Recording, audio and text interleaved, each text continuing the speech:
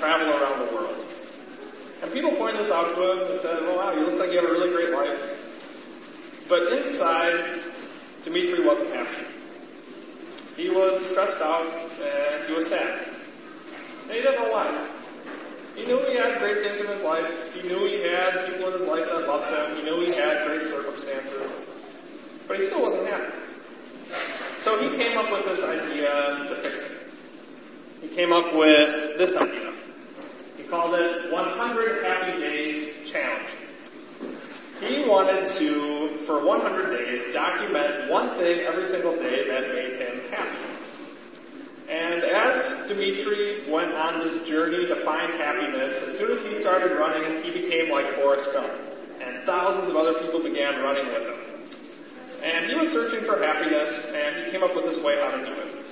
And as he started doing this, other people, they took to social media to do it as well, to document their happiness. And you can still look up on Instagram today. There are so many pictures of people putting up the one thing that makes them happy that day.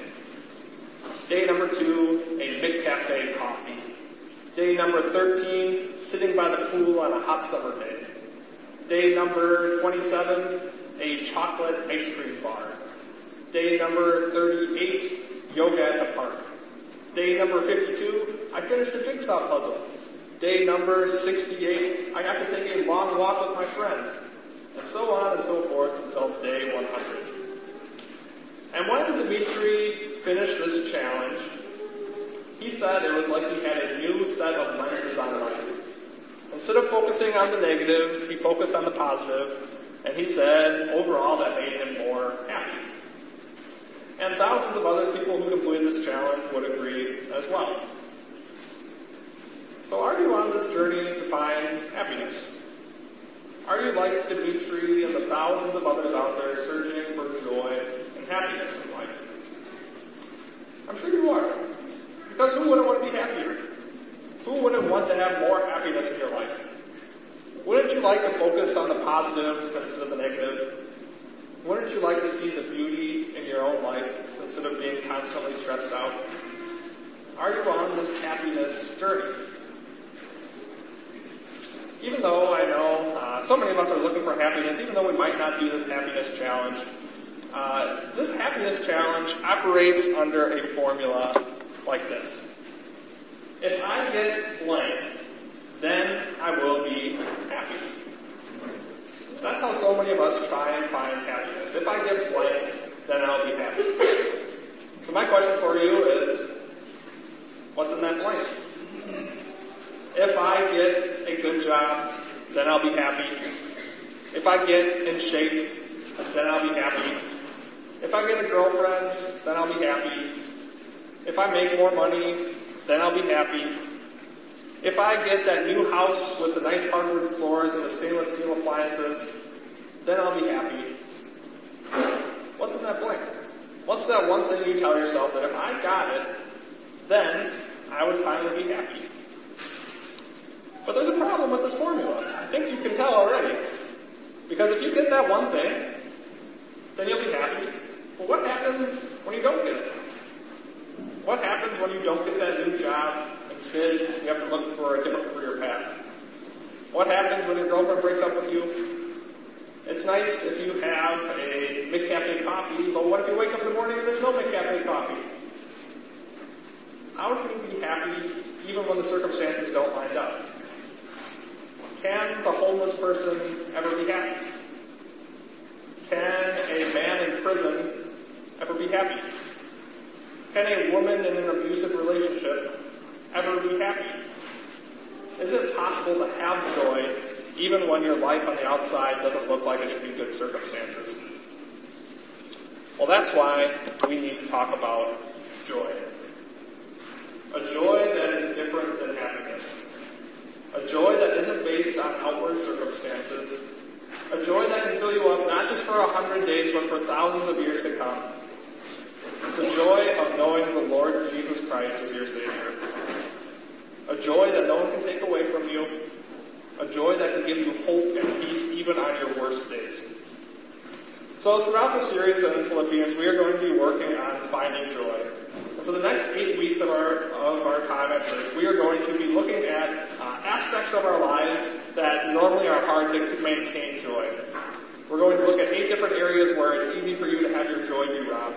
And we're going to apply the gospel to those areas. And my prayer is that it will fill you with so much joy.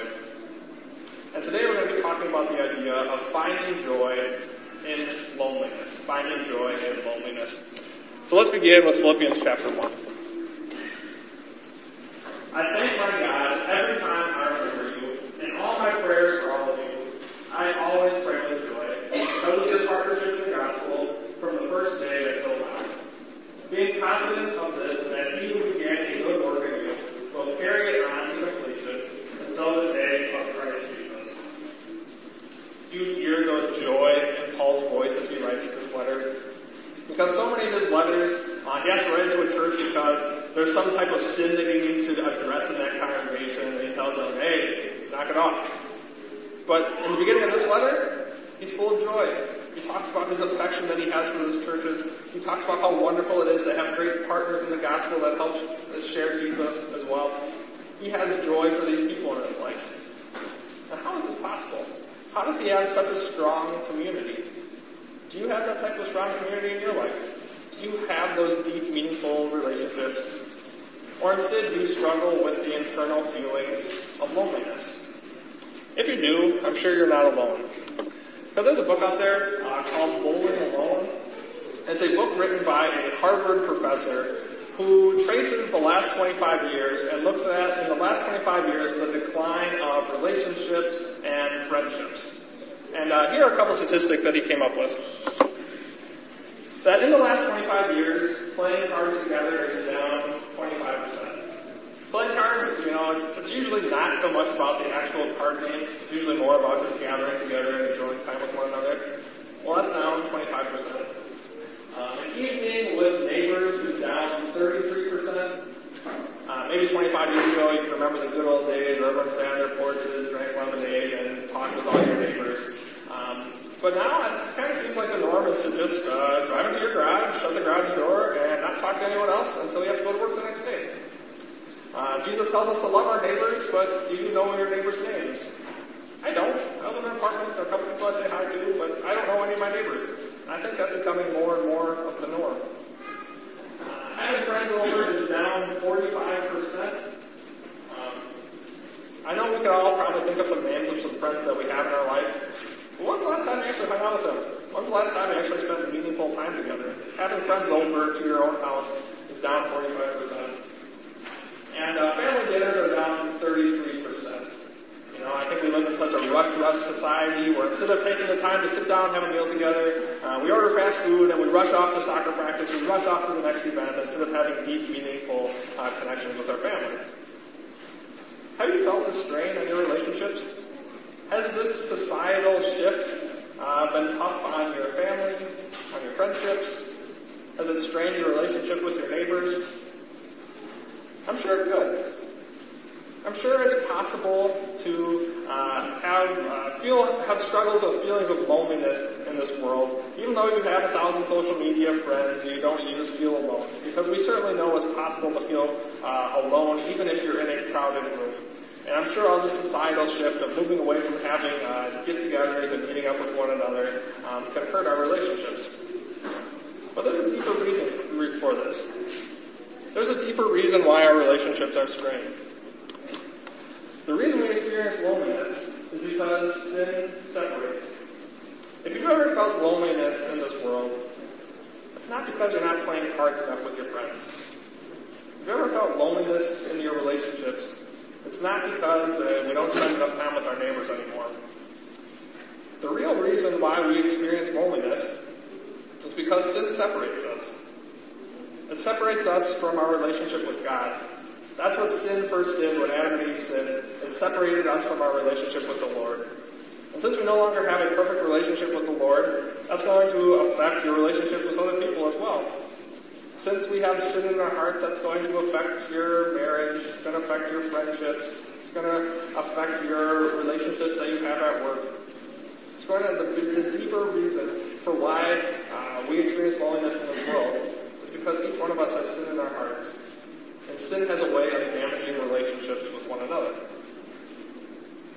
But now let's look again Let's see what he has to say to his Philippian church. He says, "It is right for me to feel this way about all of you. Since I have you in my heart, and whether I am defending or defending or confirming the gospel, all of you share in God's grace with me.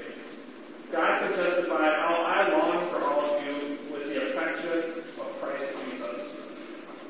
So we just talked about how it's possible to feel alone in a crowded room.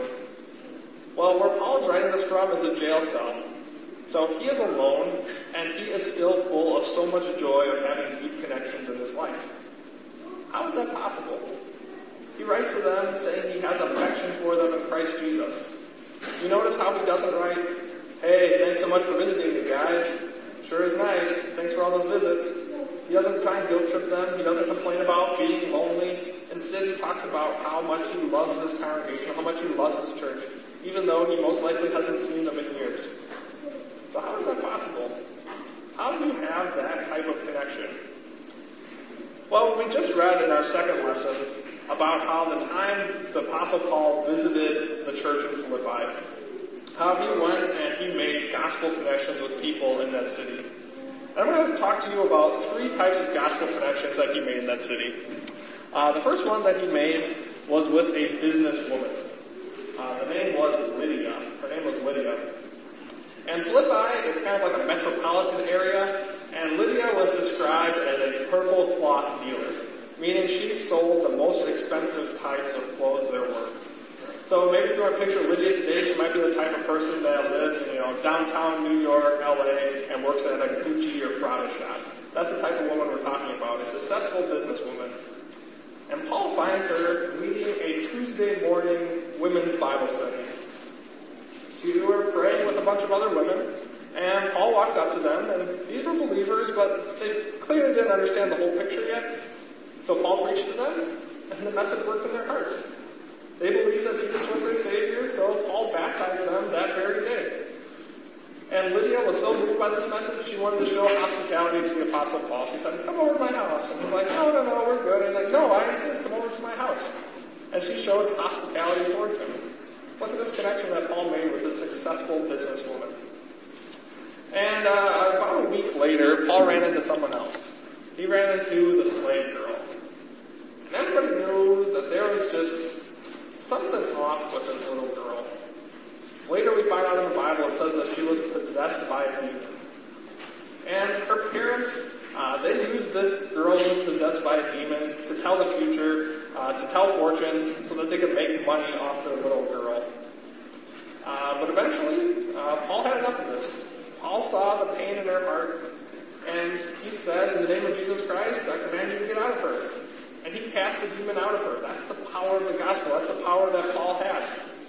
And he healed her. But even though he healed her, and everyone in this room would say that was a good thing to do, the crowd was upset. They're upset that Paul healed her because now the parents couldn't make money off her anymore. So they riled everyone up, and they grabbed Paul, and they threw him in prison. And in prison is where Paul made his third gospel connection. He met Blue Collar Bill. That's what I'm going to call him. So this was Blue Collar Bill, was probably an ex-soldier. There were many ex-soldiers living in Philippi. And he was the type of guy that wore a camouflage hat, wore some Levi's. You could see like the circle of a tin of chewing tobacco in his pocket. He wore, steel-toed boots. He didn't care that much about religion. He was concerned more about, finishing up his shift and getting home, watching the game. He was that type of guy. But all that changed when God sent an earthquake. Paul was God's servant, and God wanted to free Paul from prison. So God sent an earthquake, and Paul just walked out of prison. But that was bad news for Blue Collar Bill. Because when his boss would find out that a prisoner escaped, that meant off with his head. So instead of going through that humiliation, he decided to take his life into his own hands, and he was going to stab himself with a sword. But that's when Paul called out, stop, what are you doing? And Blue Collar Bill said, how can I be saved? And Paul said, believe in the Lord Jesus Christ, and you will be saved. And just like that, faith was worked in Blue Collar Bill's heart. And he went home, and he and his whole household believed in Jesus, and they were baptized. Look at these types of connections that Paul is making. He made a connection with a wealthy businesswoman, fashionista. He helped out a hurting poor little girl, and he made a connection with a blue-collar worker as well. Which leads to one of our next points. That the gospel brings you into a new family. The gospel brings you into a new family. The gospel is for all people. It's for the wealthy and the poor. It's for fancy business women and for blue-collar workers and for hurting children. That's the lesson that we learned from when Paul was in Philippi, that the gospel is for all people. And he made these gospel connections, and he carried around with them in his heart. And now, 10 to 15 years later, he's writing this letter to the Philippians. And since he made these connections, since he's now part of this family of the gospel with these people, he's concerned about the people of Philippi. What happened in those 10 years? How has Lydia still shown hospitality to other people? Is she still sharing the message of Jesus to other people?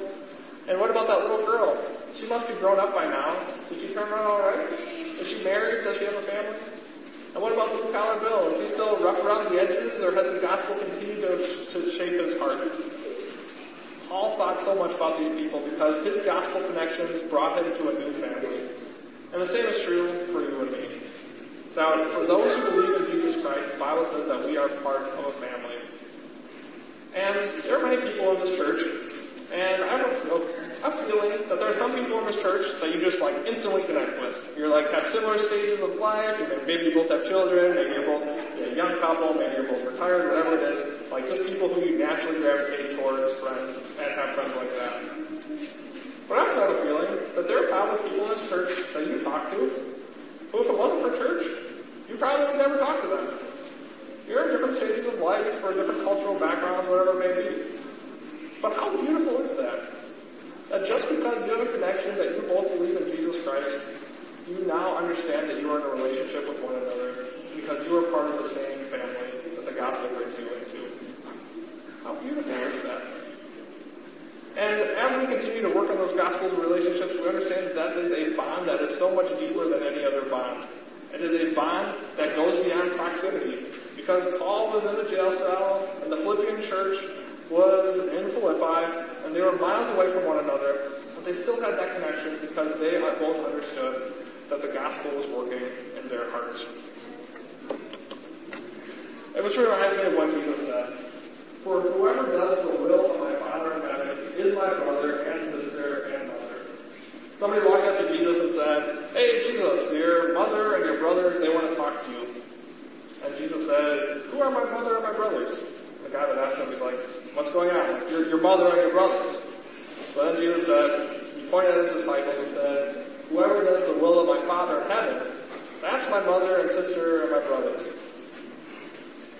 The gospel makes you part of such a deep family connection. So whether you have deep relationships and friendships in this world or not, if you believe in Jesus Christ, you are automatically part of a family with such a close connection because you believe in Jesus Christ. And that bond will be eternal. Jesus says you are part of a new family because of that. And that is the cure to our loneliness. The cure to our loneliness is gospel-based partnerships.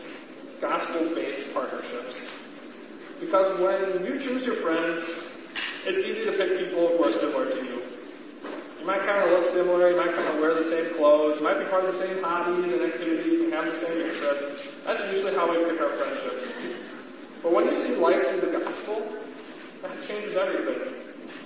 You are willing to make a gospel-based connection with literally everyone. For those that don't know about Jesus, absolutely, you want to try and make a connection with that person so you can talk about Jesus with them. And for those in the church who believe the same thing that you do, you want to grow closer to them because you know that bond is for eternal life. You want to help become partners with them so that you can help build them up so that they can share the gospel better to those in their life that don't know it as well. That is the cure to our loneliness, knowing that we are part of a deeper family. That even if at times because of sin in this world you feel strained in your relationships, you know you are part of something so much bigger. You are part of the family of God because of what Jesus has done for us. And what Jesus did for us was that Jesus experienced loneliness for you. Jesus went through the pain of loneliness for you and me. Because for 40 days, the Holy Spirit led Jesus into the desert to be alone, to be tempted with Satan. And several times throughout Jesus' ministry, he went alone to the side of a mountain so that he could regroup and pray. Jesus was abandoned by his closest friends in the Garden of Gethsemane. One of his closest relationships, Judas, ended up betraying him. And he stood on trial alone.